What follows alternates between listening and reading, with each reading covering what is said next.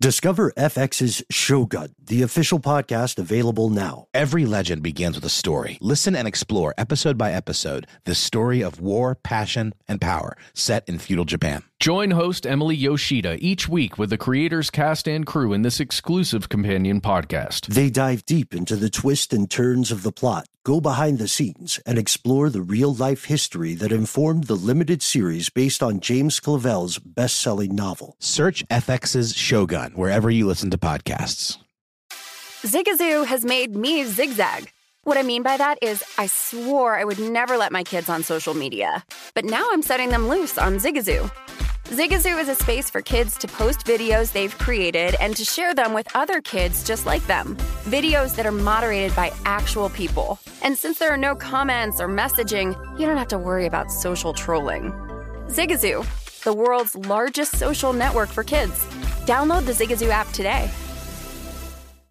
This is Holly Fry from Stuff You Missed in History Class. The national sales event is on at your Toyota dealer, making now the perfect time to get a great deal on a dependable new SUV, like an adventure-ready RAV4. Available with all-wheel drive, your new RAV4 is built for performance on any terrain. Or check out a stylish and comfortable Highlander with seating for up to 8 passengers and available panoramic moonroof. You can sit back and enjoy the wide-open views with the whole family. Check out more national sales event deals when you visit buyatoyota.com. Toyota, let's go places.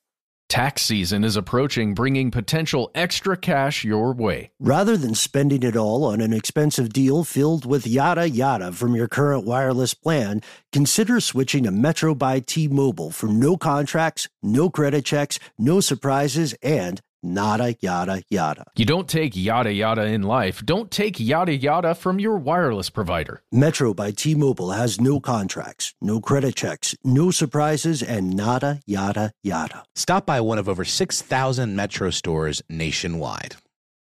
From UFOs to psychic powers and government conspiracies, history is riddled with unexplained events. You can turn back now or learn the stuff they don't want you to know. A production of iHeartRadio.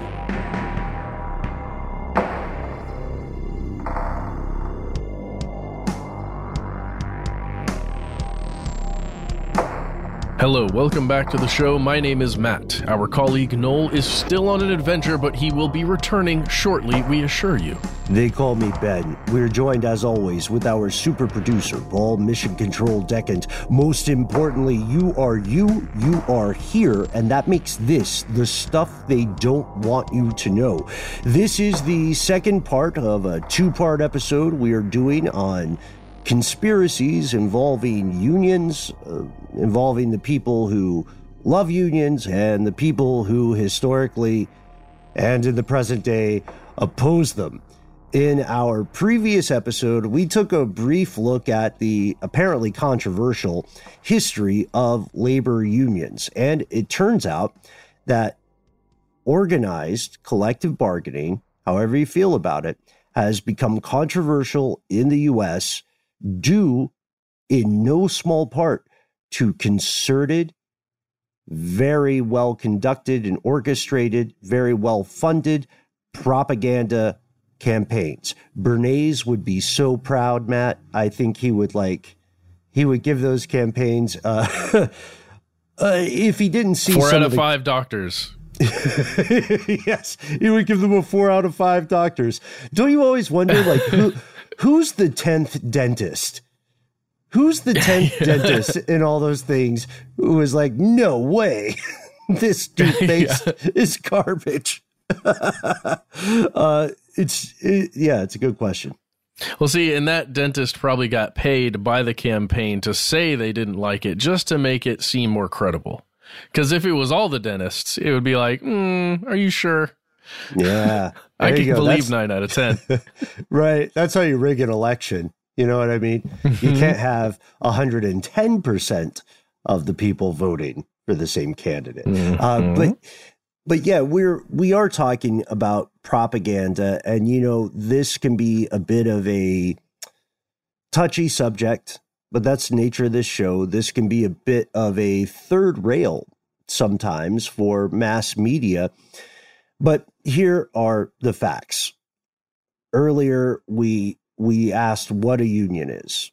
Usually when people talk about unions, they're not talking about necessarily like marriage or some other kind of civil union. They're talking about labor unions. They're talking about a bunch of colleagues in a given industry or, a given category of industry who get together and fight for things that a lot of people take for granted nowadays, like an 8-hour workday or a weekend.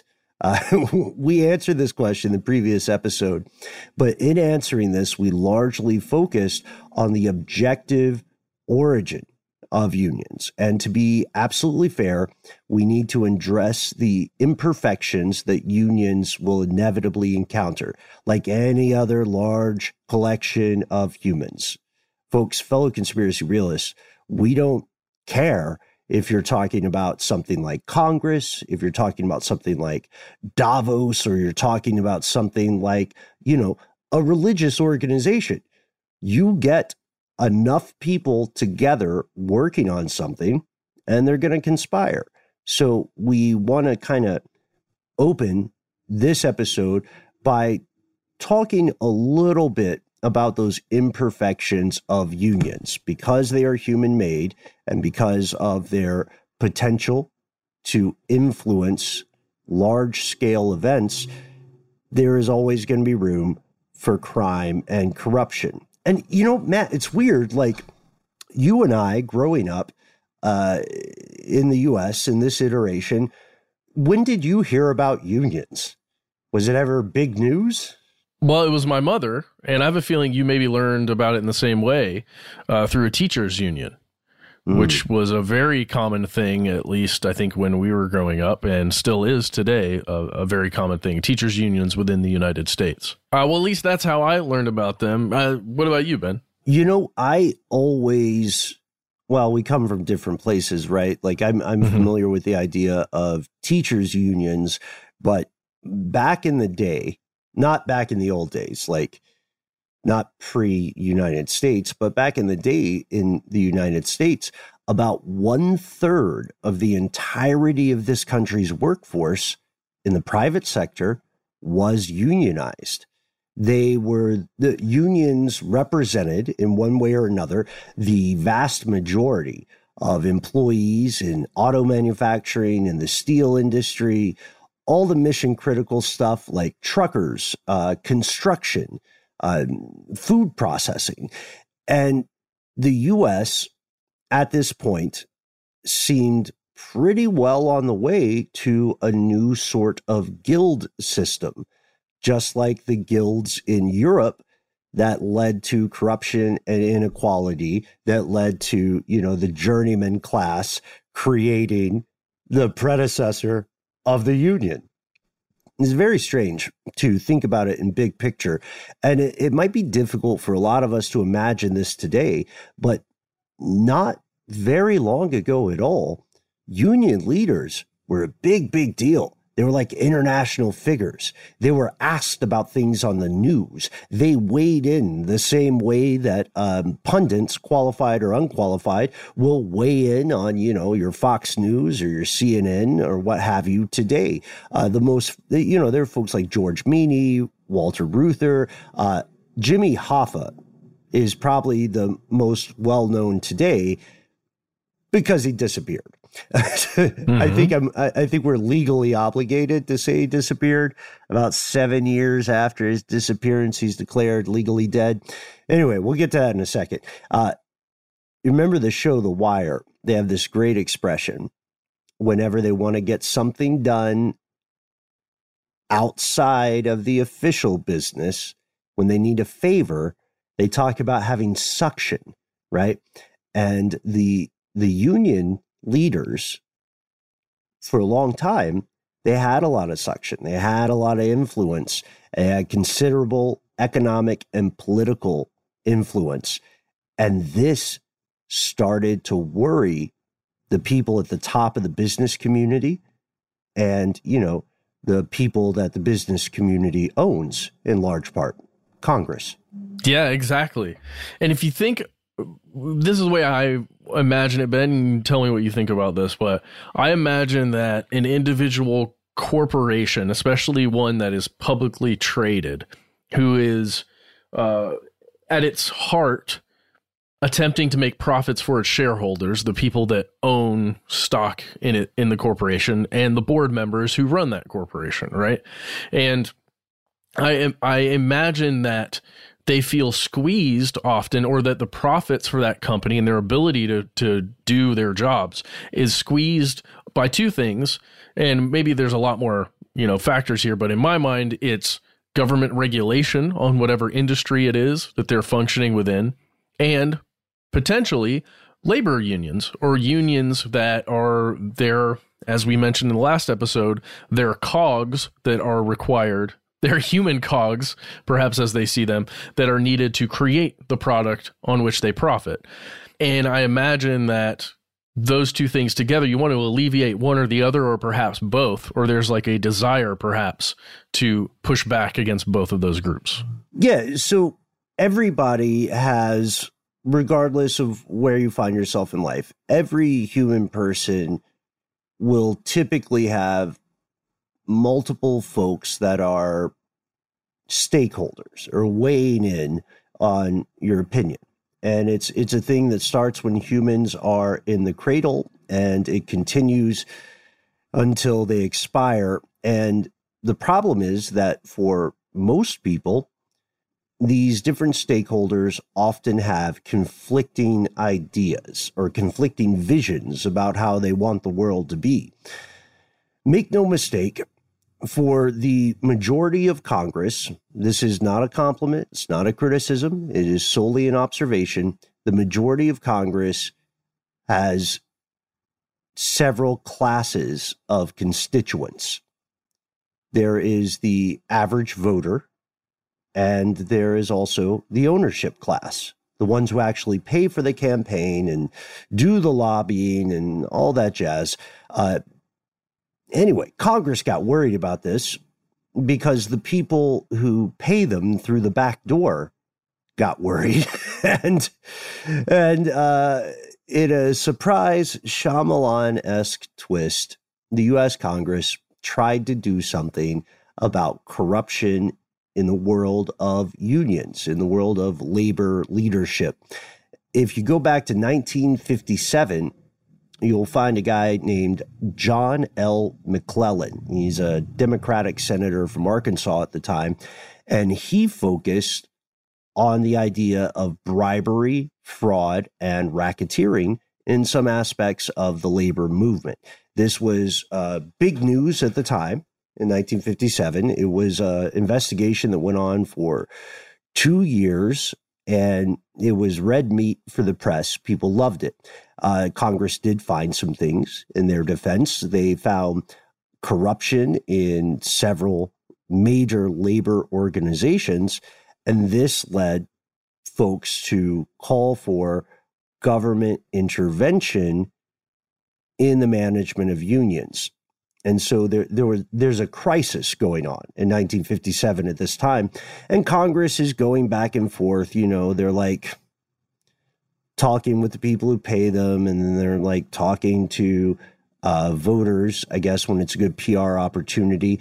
And they go back and forth about different methods to improve standards and accountability for these labor organizations, because you have to realize at this point, in their heyday, labor organizations are tremendously powerful, and they are doing some things that typically before that point would be restricted to state level actors, to the government, or to large businesses.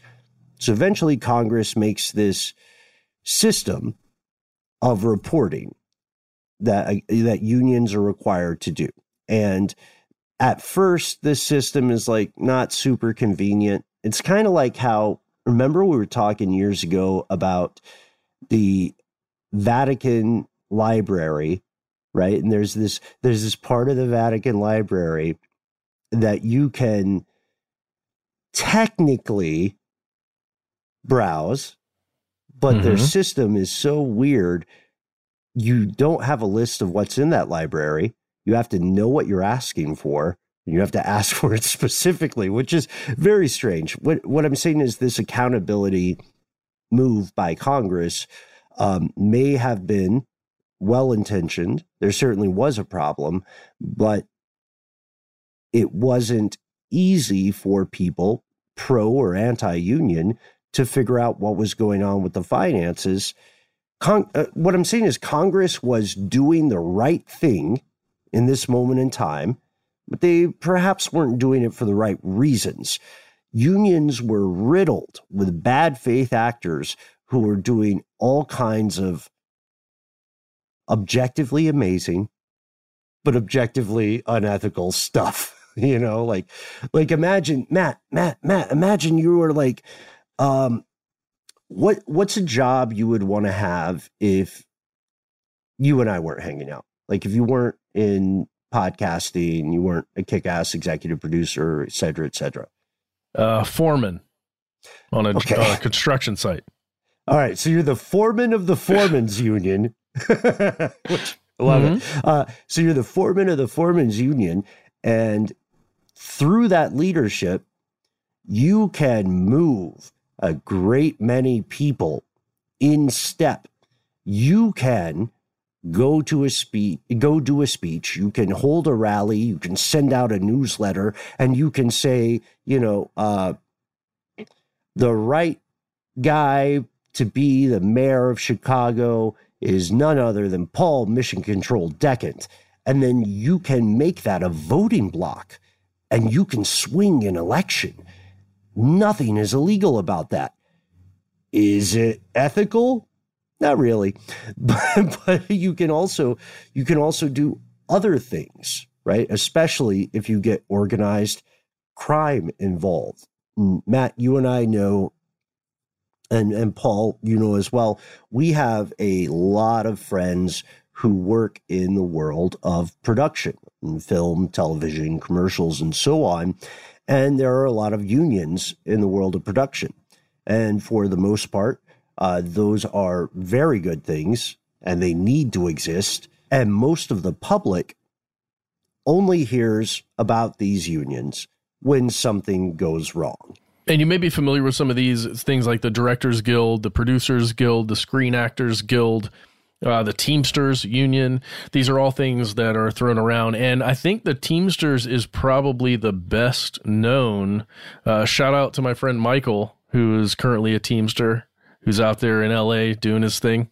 I know a couple Teamsters. They're really good folks. But you also the union want to stay on their good side. Yes, I do. Because the union has a bit of a past. Yeah, you nailed it, man.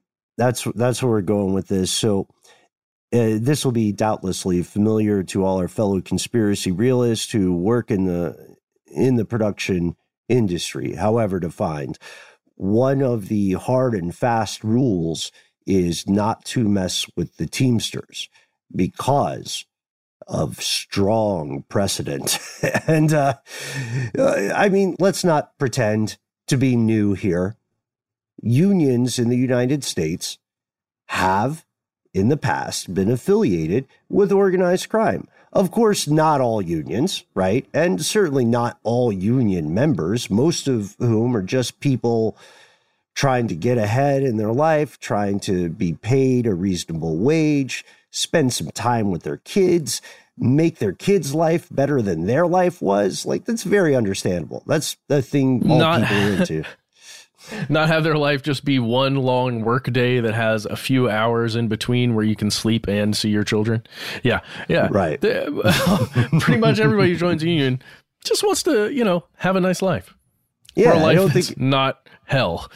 Right. A life that doesn't feel like you're digging your own grave until the moment you're shot and put in that grave.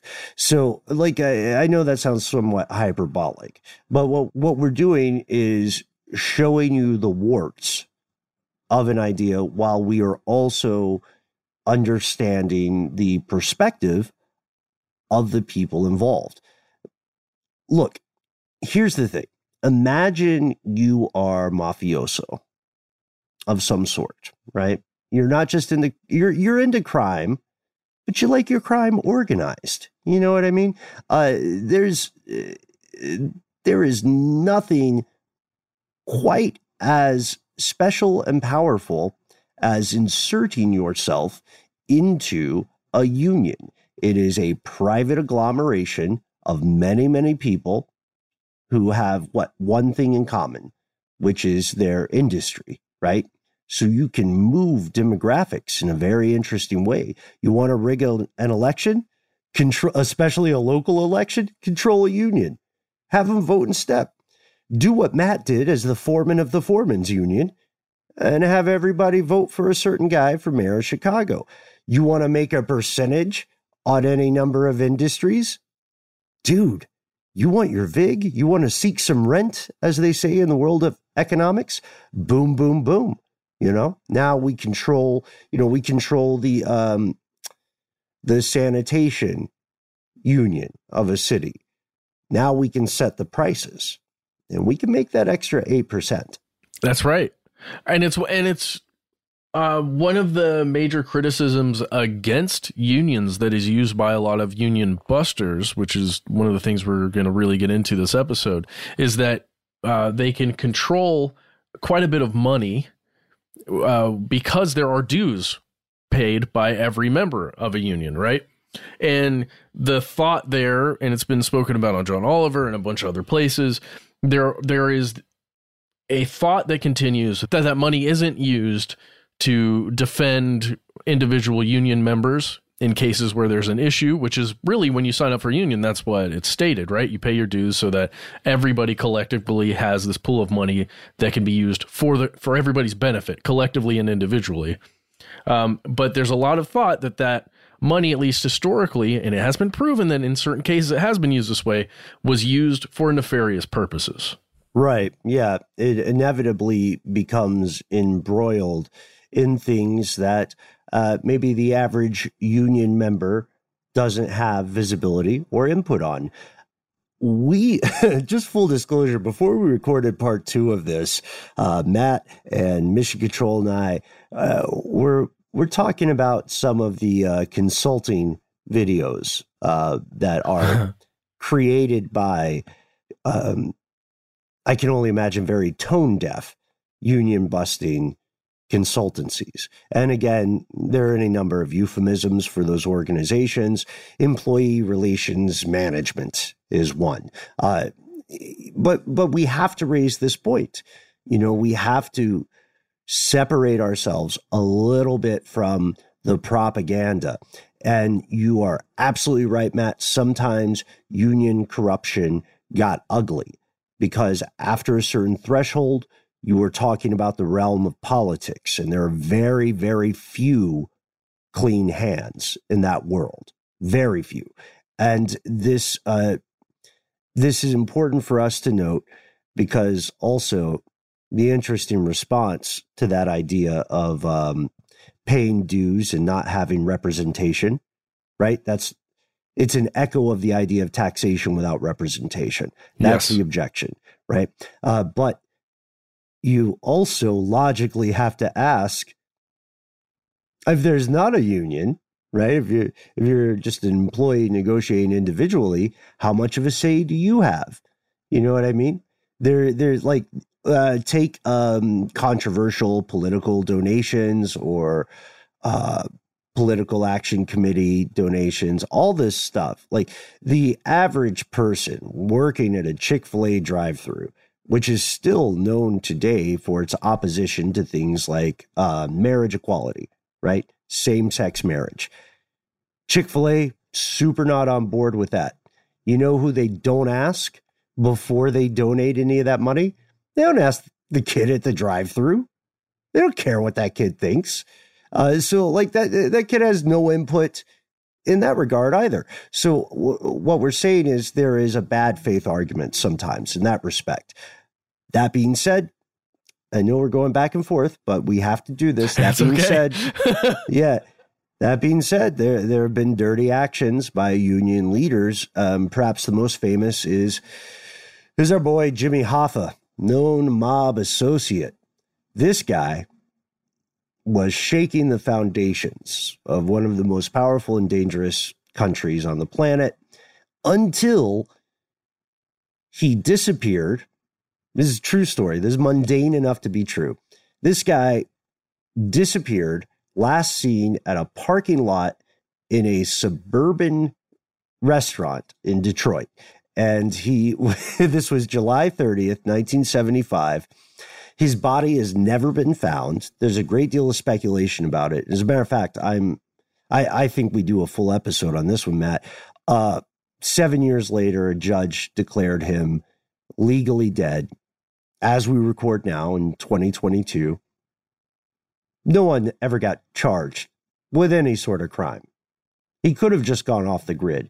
But sometimes people disappear, Ben. Sometimes people just go. Yeah, sometimes they just go. It's more difficult than you might think to get off the grid. We've got an episode on that, I believe. But the thing is, at this point, no one's going to get charged with the likely murder of Jimmy Hoffa. Spoiler. But it's time for us to, assuming we don't get fired for being that honest about this, it's time for us to say, yeah, it might sound like we're crapping on unions a bit. And that's not the case. We're just emphasizing that, like most human organizations, again, these are vulnerable to corruption. It's not a hot take. It's not a new take. It is simply a boring and time-tested and very true take. But at their heart, unlike other organizations, I would argue that unions have always been a noble pursuit. You know, like you Voltron up. Why be one foreman when you can be 10,000? You know, assemble the Avengers of the working class, and together we will pursue basic rights and guarantees that we could not achieve on our own. And despite all the bad press and despite, yes, genuine cases of corruption, it seems that unions are a very good thing for a great many people. But here's the thing. I don't know. Sounds like communism to me, Ben. Right. Here's the thing. Folks in power know this as well. They're not really chumps in the squad in this conversation. We can assume that everybody is a rational actor, and we can assume that they are performing to the top of their intelligence. They just have very different goals. That is why union busting remains an active conspiracy today. We're going to pause for a word from our sponsors, and then we'll dive in. Saturdays are for sunshine, especially for your ears. With another election, ongoing wars, and natural disasters, we know the news can be a lot to take in. And we're determined to share the bright side of humanity. Every Saturday, take a breather from the headlines and hear all the uplifting happenings across the world with 5 Good Things, a new weekend edition of CNN 5 Things. That means you can find this goodness in the same feed as 5 Things. Listen to 5 Good Things on the iHeartRadio app. Hi, I'm Antonia Blythe, and this is 20 Questions on Deadline. Joining me today is Alison Brie. Welcome, Alison. We got second place in my 7th grade lip sync contest for one of the songs on that album. The one that was like, "You've already won me over." Oh, that's a good one. Yeah. It's very slow. Of all the options. In spite of me. Like, what did we do? It's so slow. Don't forget to listen to 20 Questions on Deadline. Thank you again, Alison. Thank you. Zigazoo has made me zigzag. What I mean by that is I swore I would never let my kids on social media, but now I'm setting them loose on Zigazoo. Before I found Zigazoo, I believed all social media was inappropriate for kids. But I feel great about my kids being on Zigazoo. Videos are moderated by actual people before being added to the feed. Zigazoo is a space for kids to post videos they've created and to share them with other kids just like them. And since there are no comments or messaging, you don't have to worry about mean comments on your kids' videos. And you need parental consent before joining Zigazoo. Bottom line, it's a space that prioritizes data safety for kids. Oh, but don't take my word for it. Zigazoo is KidSafe COPPA certified. So weigh everything Zigazoo has to offer. Maybe you'll zigzag too. Zigazoo, a social network for kids. Download the Zigazoo app today.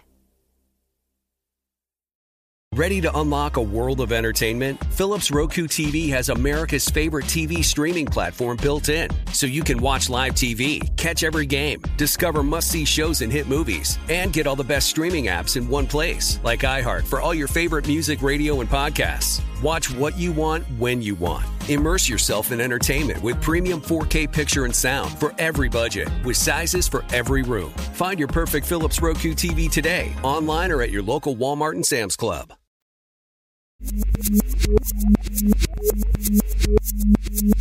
Here's where it gets crazy.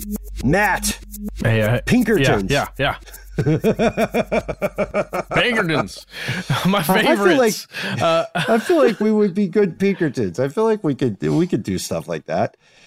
I mean, oh God, that's really gross. But yeah, we would be pretty. I can imagine myself being a private. I mean, I don't know, being a private detective or, an FBI agent, like on the case. I think it's always something that I've kind of fantasized about. And I think it's just because I had a lot of maybe comic book heroes, everybody from Batman to, there's so many where I want to be investigating. And I feel like we get kind of an outlet for that here. It's not the same as being on the ground and getting my nose into things. Yeah. The thing is, you and I right now can't roll up to, like, we can't roll up on some group of people, shoot someone, and then flash a badge that says, I'm a podcaster. You know what I mean? That we'd have to use the other badges. If we use the word shooting as in like getting a shotgun mic out, and an H6, then yeah, we could roll up on a group of people, shoot, and then say, hey, we're podcasters. Hey, for the record, folks, we do our due diligence. We do have release forms. And that's part of why we ask that you explicitly give us permission to use, whatever nickname you wish or your voice on air. That informed consent is really important to us. And it is not important to a lot of anti-union corporations. No, it is not. Let's just jump right into union busting, Ben. Let's talk about this. This is a practice, a tale as old as time. Specifically, there are union busting efforts happening right now in the past. Let's give it a span of 2-3 years. But right now, actively, there's union busting happening at major corporations. Specifically, you've probably been reading about it occurring at Starbucks right now, Amazon right now. There's stuff at Walmart, I think, and even in some school districts in Minnesota with teachers unions. So let's get into all of this. Yeah. Let's, I love the way you're kicking this off. So if you look at the 3 organizations that you just named, Matt, Starbucks, Amazon, Walmart, they are actively involved in a war for the hearts, minds, and most importantly, the labor of their employees. And yeah, look, there are a ton of laws on the books in the United States that are meant to protect organized labor. But those laws are written by people in power. So a lot of things that seem like loopholes or seem like lax enforcement, those are features. They are not bugs. If you're the average person living in the United States in 2022, you probably don't think about unions often. It comes to you as a story in like an abbreviated news clip. It's often going to be biased. It's sometimes a snooze fest. We all sort of collectively fall asleep when we hear a gobbledygook of initials or numbers we don't understand. Like, what is IBEU? What is AFL-CIO? What does that mean to me? I got stuff to do. You know what I mean? I'm making a quesadilla or whatever. But the labor movement, that's a universal thing. The labor movement, as imperfect as it is, it has done great things. Again, and this is probably the last time I'll mention it, but it is the reason the concept of the weekend exists. those 2 days off, not the artist. We didn't have time to text him about unions before recording, but check in. We'll ask him.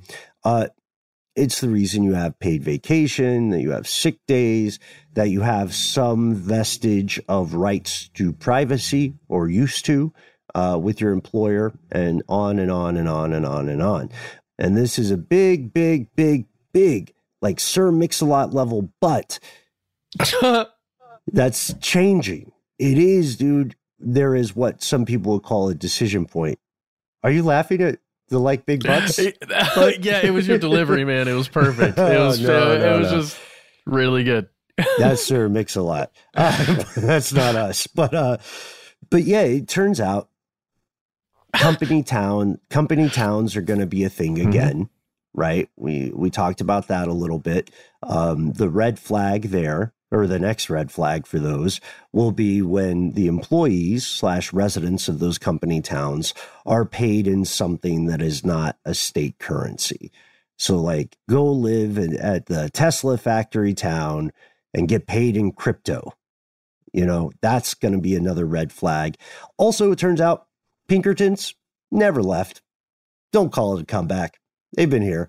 They make a lot of money undermining, by hook or by crook, folks who are conspiring to form unions.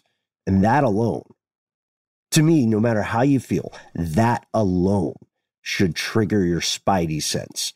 You have to ask yourself at some point, why do people in power spend so much time and so much energy fighting this? The only, like, if we walk through it, man, the only thing that I can reasonably say is that people in power want to stay in power, and they don't want the proletariat messing with the status quo. You know what I mean? And it's so, yeah. It's weird, but I don't know. What do you think, Matt? Does that make sense? Well, okay. It's like, it does make sense. I'm trying to, the whole research portion for me during these episodes has been trying to understand that question. Why? Why are companies so against unions and organized labor within their organizations? And this is what I've come up with. You tell me what you think.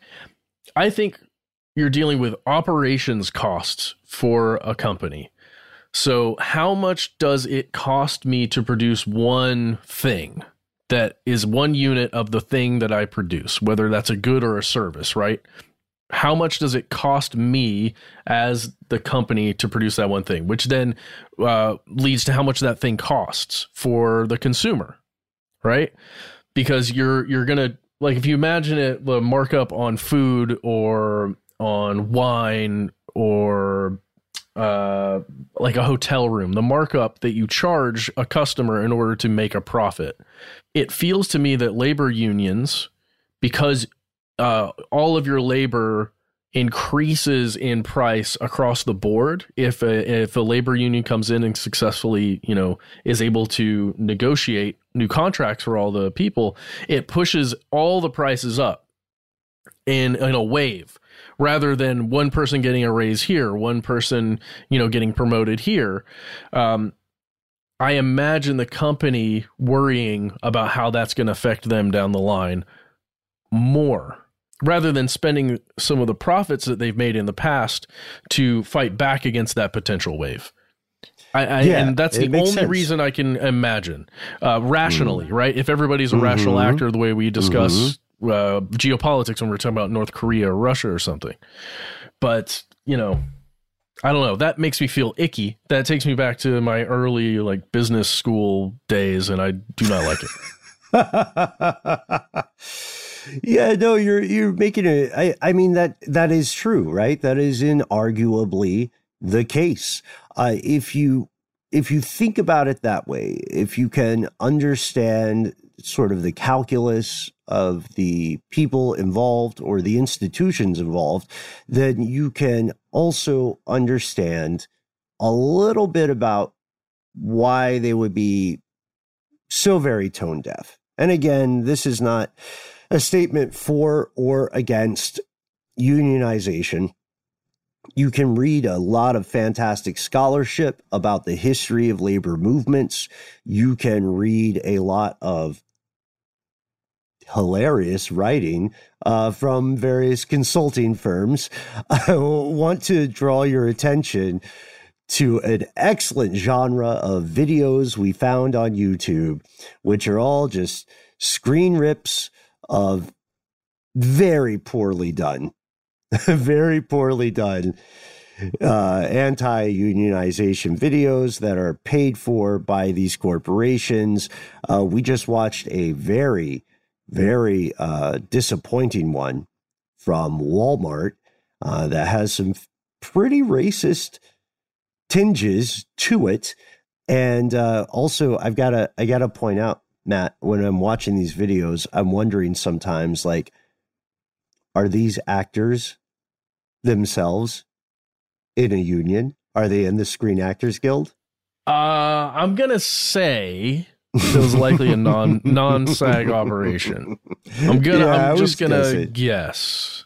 I don't think there's a lot of most favored nations going on there, which is a term that I've had to learn after working with the Screen Actors Guild for quite a while now. Yes, the most favored status. So we're going to introduce some examples of present union busting activities, and we're going to be objective as possible, and then we're going to maybe freestyle a little bit on the possible future of the great conflict between the owners and the workers. But before we do that, we're going to pause for a word from our sponsor, check whether or not Russia has launched the nukes, and we'll be back. I'm Dr. Sanjay Gupta, CNN's chief medical correspondent, and this is Chasing Life. 3 out of 4 U.S. adults are considered overweight or have obesity. 75% of Americans. Dr. Fatima Cody Stanford. Our weight is one factor that plays a role in our health, but by itself, it doesn't give us the full story of who we are. We have to look at our full person. Listen to Chasing Life, streaming now on the iHeartRadio app.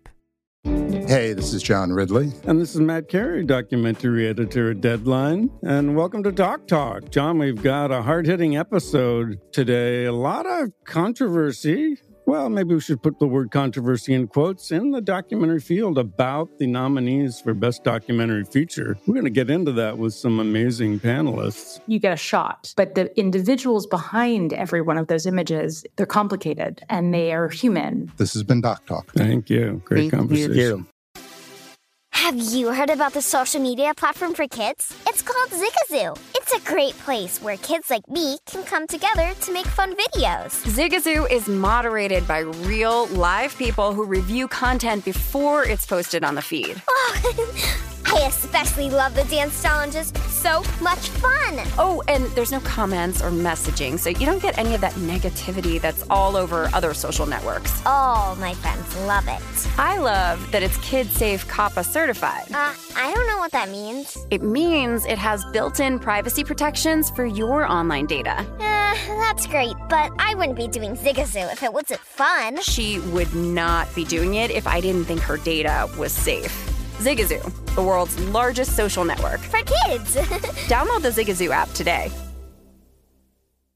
Ready to unlock a world of entertainment? Philips Roku TV has America's favorite TV streaming platform built in, so you can watch live TV, catch every game, discover must-see shows and hit movies, and get all the best streaming apps in one place, like iHeart for all your favorite music, radio, and podcasts. Watch what you want, when you want. Immerse yourself in entertainment with premium 4K picture and sound for every budget, with sizes for every room. Find your perfect Philips Roku TV today, online or at your local Walmart and Sam's Club.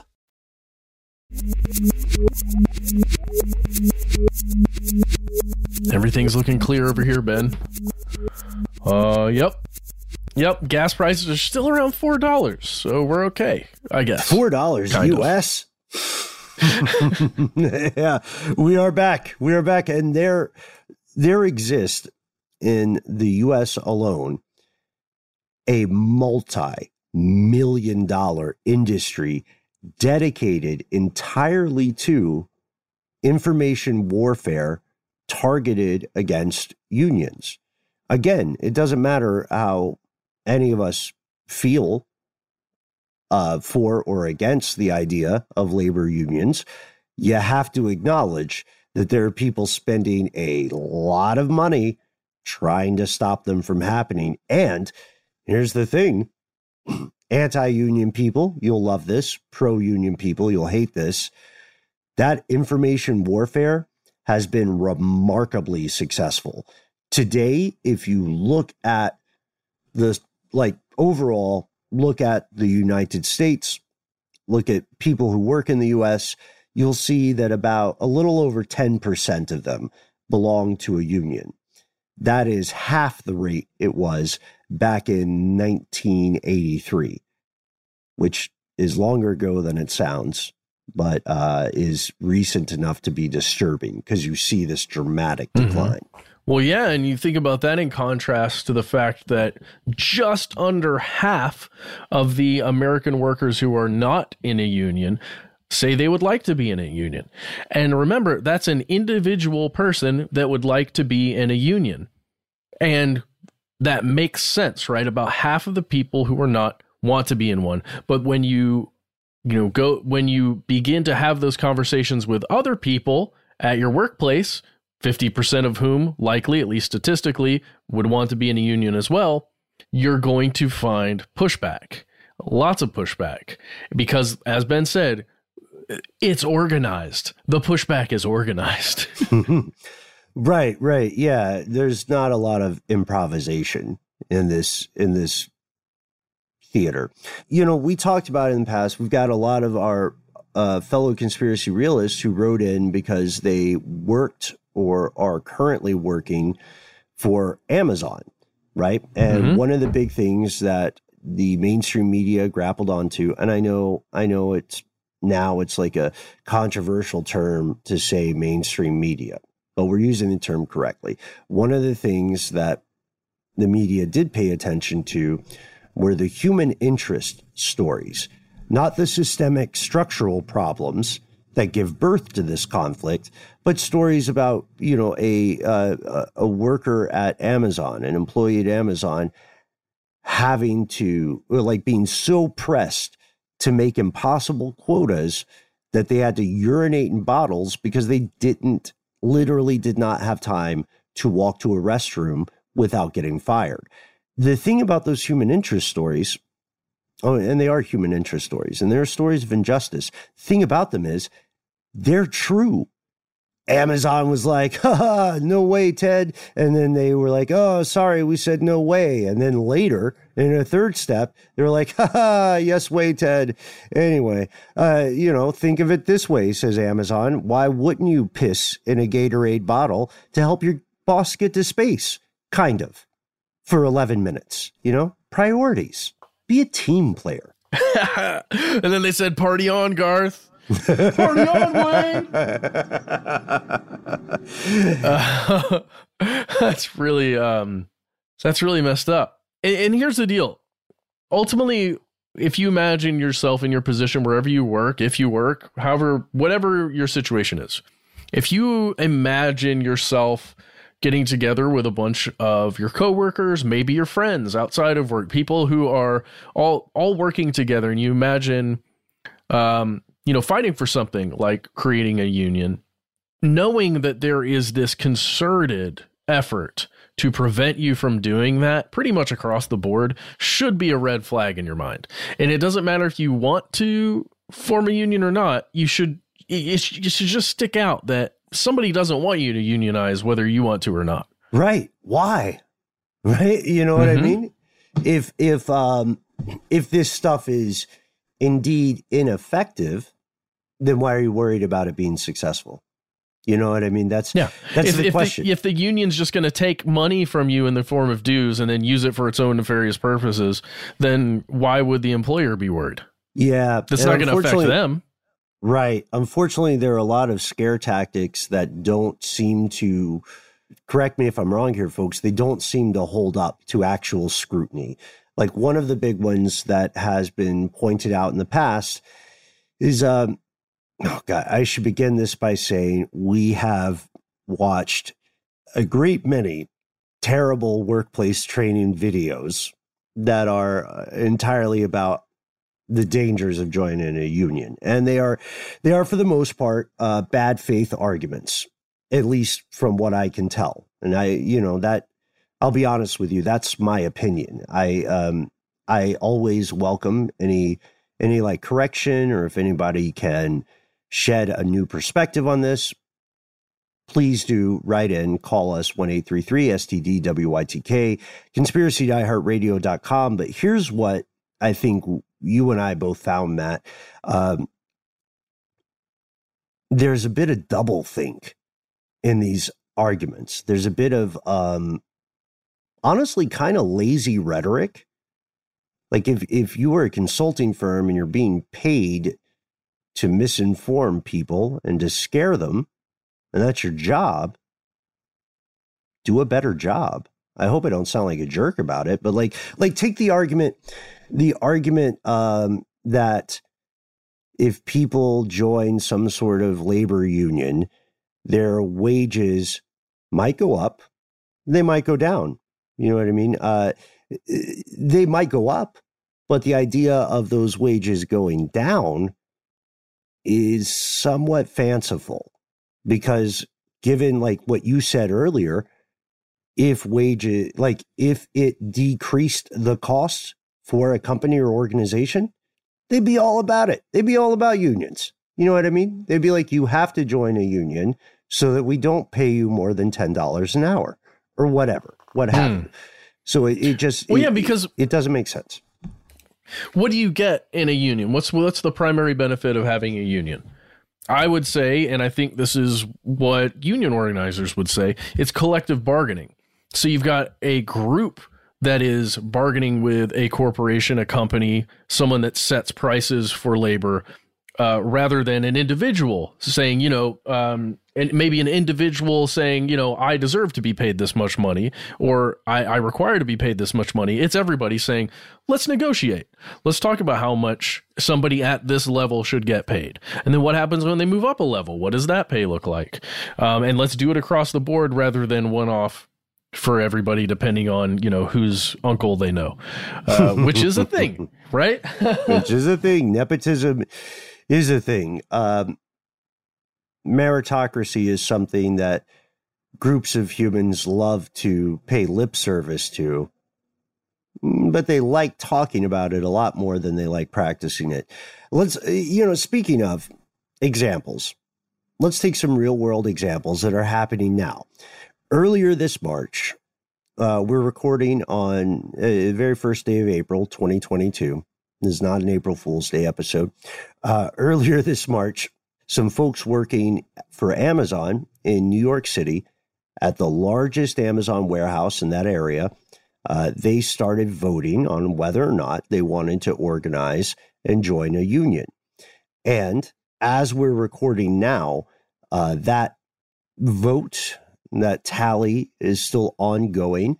There was on the other side, and that one will probably go through. On the other side, this is the Staten Island one? No, there's another one in Staten Island, and we have a breaking news update on that one. That is, so the biggest one is JFK 8, number 8, and that's still going on. But the Amazon warehouse in nearby Staten Island, which is LDJ 5, is, I think, we got some breaking news on that, right? Yeah, we do. Coming out of CNBC right now, article titled "Amazon Workers on Staten Island Vote for Company's First Unionized Warehouse in the U.S." And it's looking at the vote that just came in. Tally was 2,654 votes in favor of joining the union, 2,131 opposed, and there were 67 challenged ballots, but that's not enough to change, the outcome of that election. So it is, it's decided that it really is Amazon's first unionized warehouse is going to be on Staten Island as of today, Friday, April 1st. Again, not April Fools. But if you travel not that far away down to Alabama, in the U.S., you will see another Amazon warehouse that had a vote wherein about 53% of the workforce was against the idea. And while these, like when we're giving you these statistics, these percentages, these votes for or against things, you have to understand that the people who are working in these situations are often inundated with propaganda. They're often walking through hallways that are plastered with passive-aggressive warnings about the dangers.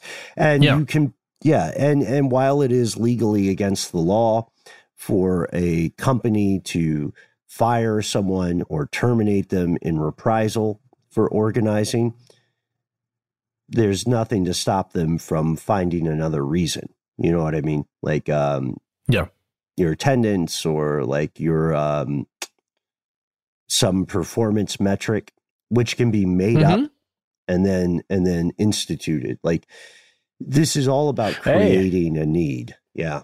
It's a good reason to keep metrics on your employees, like they're robots or something, right? Amazon. But check this out. We're talking about those anti-union efforts. You can go to Engadget and you can read a story that came out also today, April 1st, 2022, titled "Amazon Spent $4.3 million on Anti-Union Consultants in 2021 Alone. Some were paid $3,200 per day." And you just, again, you look at how much does it cost a company to fight against a union versus what it would actually cost them to pay everyone a living wage and, things like healthcare. Let's get into it. Let's just to interject, Matt, let's become union buster leaders. Let's start a union for union busters.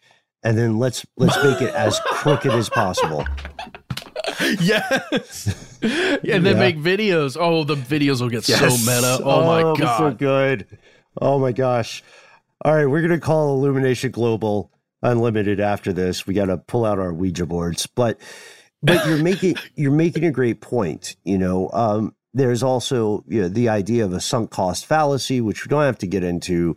Another very likely way people have heard about unionization recently is Starbucks. There are probably like 2 to 53 Starbucks in your town. I'm making up that number. There are a lot, is what we're saying. It was the kind of the first coffee store of its time with that level of reach.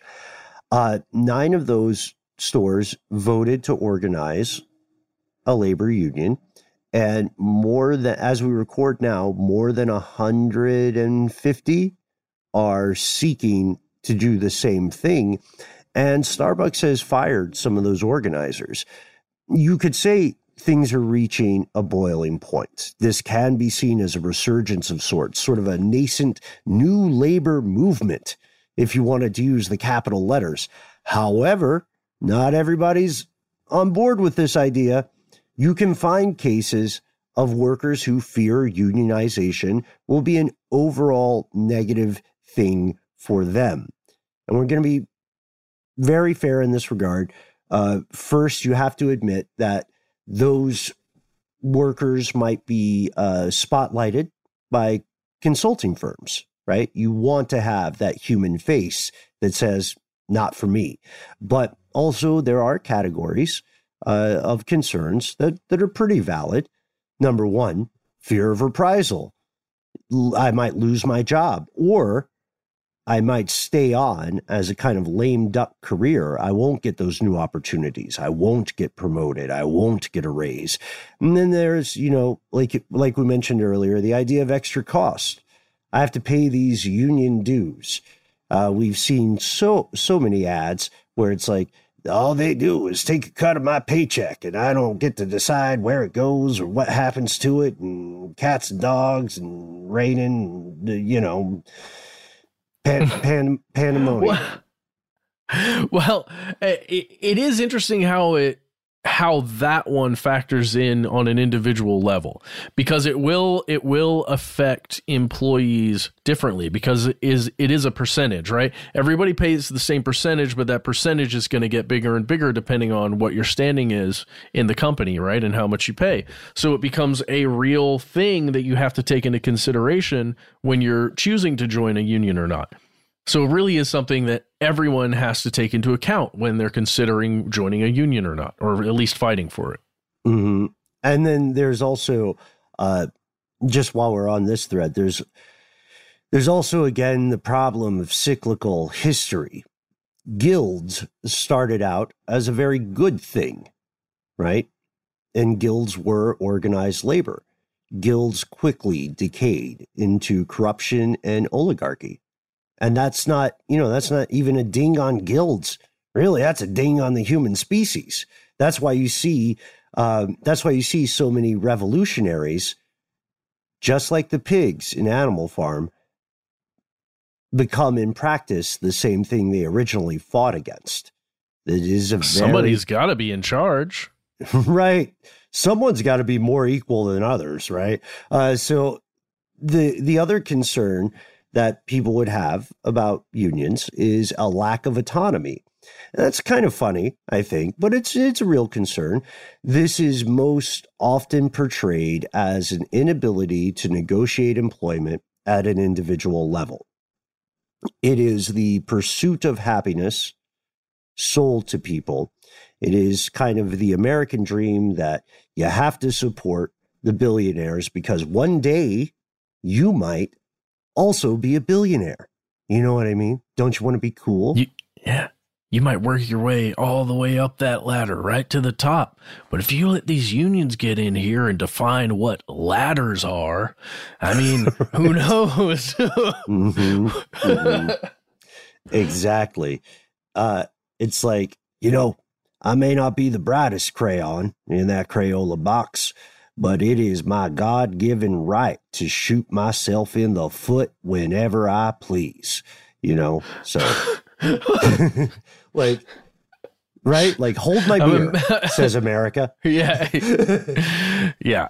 Well, and honestly, everybody, this is a really concerning thing, because up to this point, we've talked about the history of unions and union busting and the problems, on both sides of the mind's aisle there.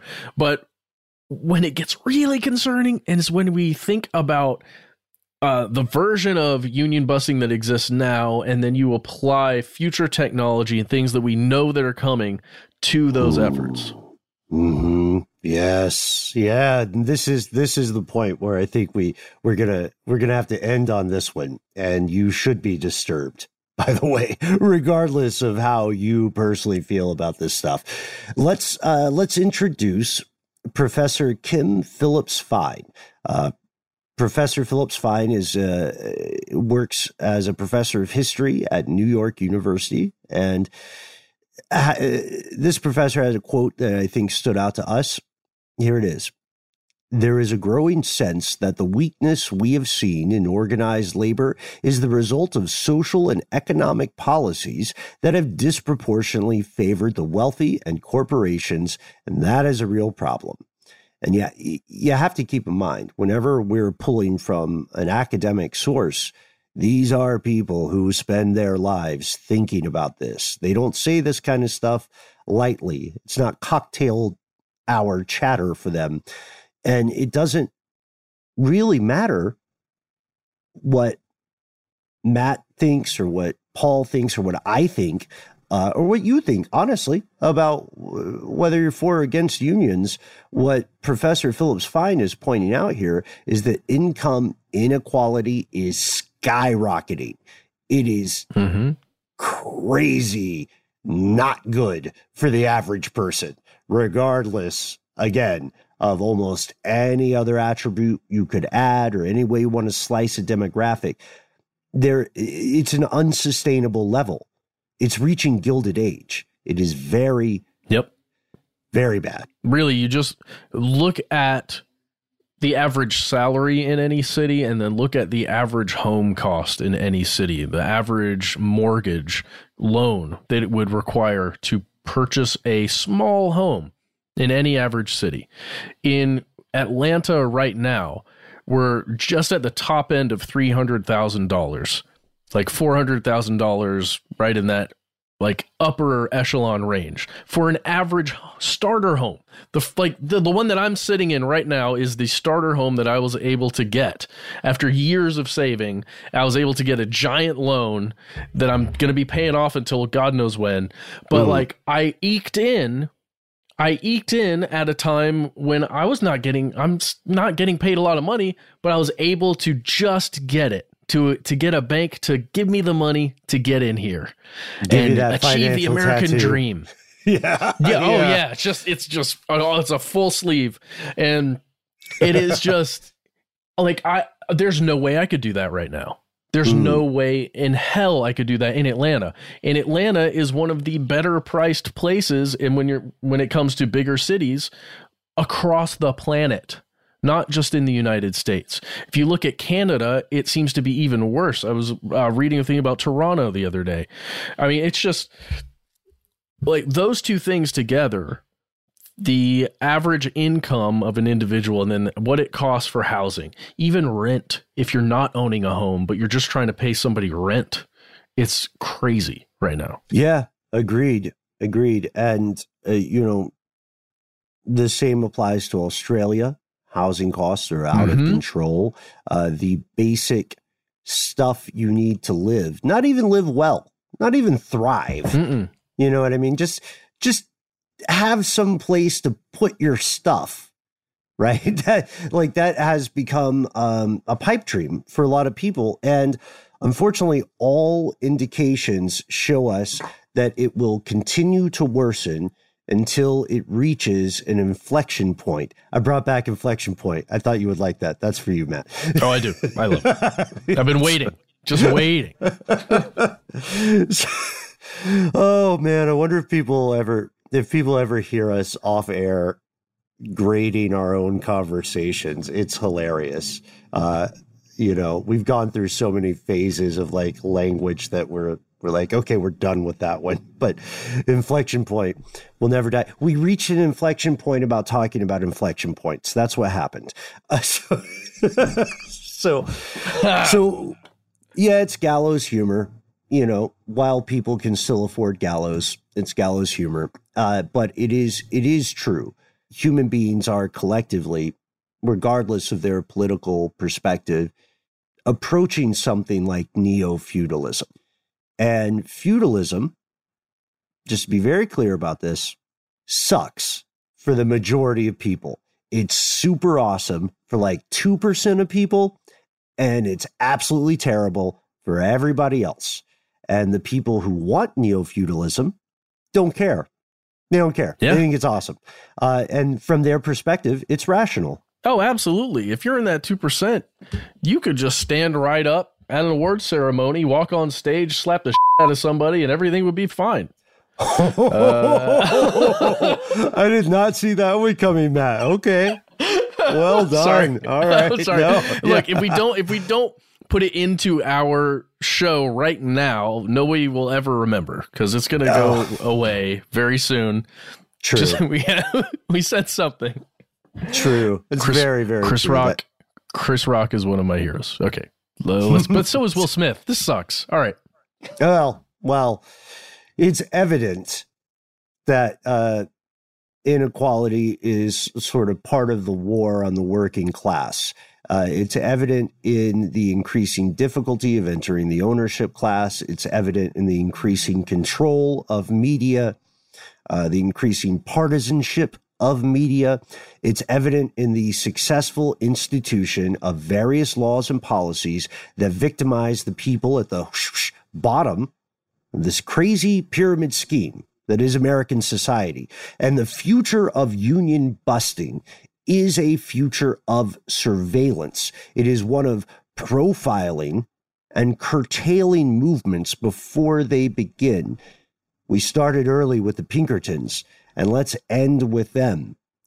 You know what they're into nowadays? Spoiler alert, machine learning, writing algorithms, identifying you before you become the person who says, hey, why do we keep losing our hands in the lumber mill? You know what I mean? Like, this is true stuff.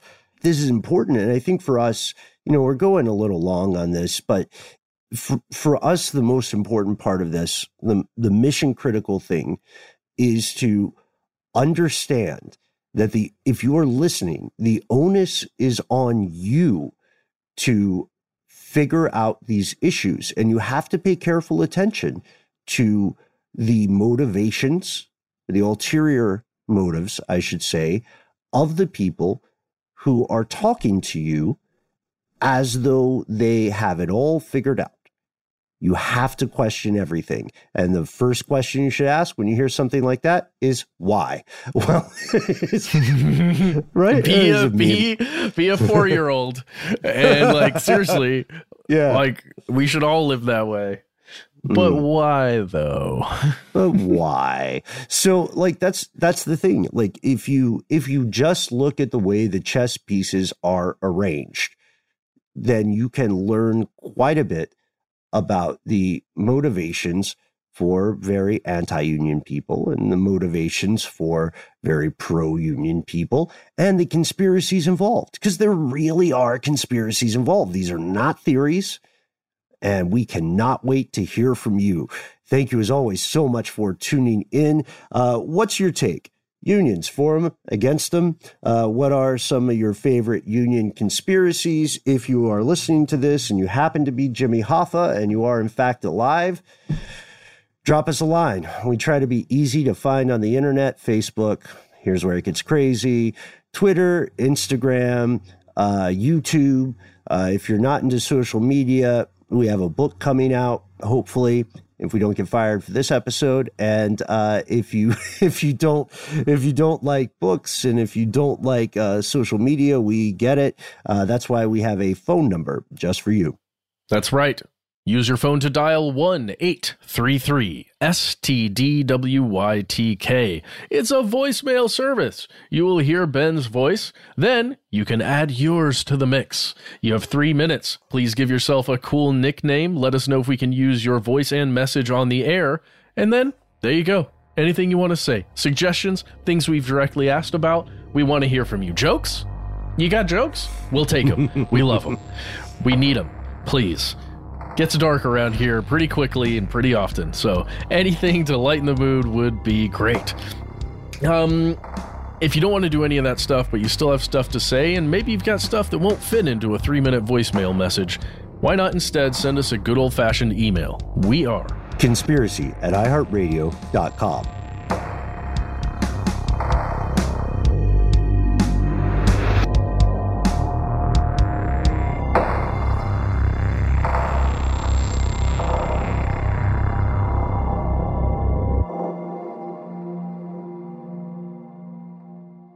Stuff They Don't Want You to Know is a production of iHeartRadio. For more podcasts from iHeartRadio, visit the iHeartRadio app, Apple Podcasts, or wherever you listen to your favorite shows.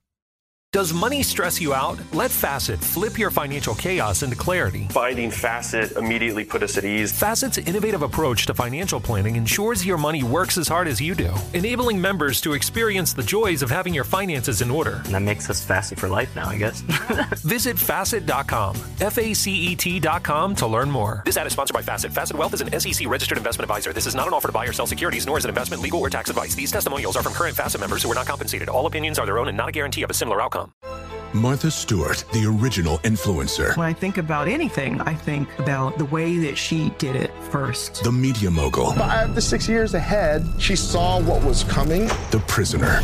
The rise, the fall, and the reinvention of an American icon. Once Martha paved the road, everybody else pretty much copied her. A CNN original series, The Many Lives of Martha Stewart, now streaming on Max. Hey, this is John Ridley. And this is Matt Carey, documentary editor at Deadline. And welcome to Talk Talk. John, we've got a hard-hitting episode today. A lot of controversy. Well, maybe we should put the word controversy in quotes in the documentary field about the nominees for Best Documentary Feature. We're going to get into that with some amazing panelists. You get a shot, but the individuals behind every one of those images, they're complicated and they are human. This has been Doc Talk. Thank you. Great conversation. You.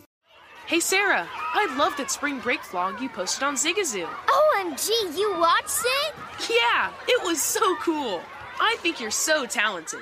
Social media is only positive with Zigazoo, the world's largest and safest social media network for kids. In Zigazoo, all community members are verified kids like yours, and all content is fully human moderated.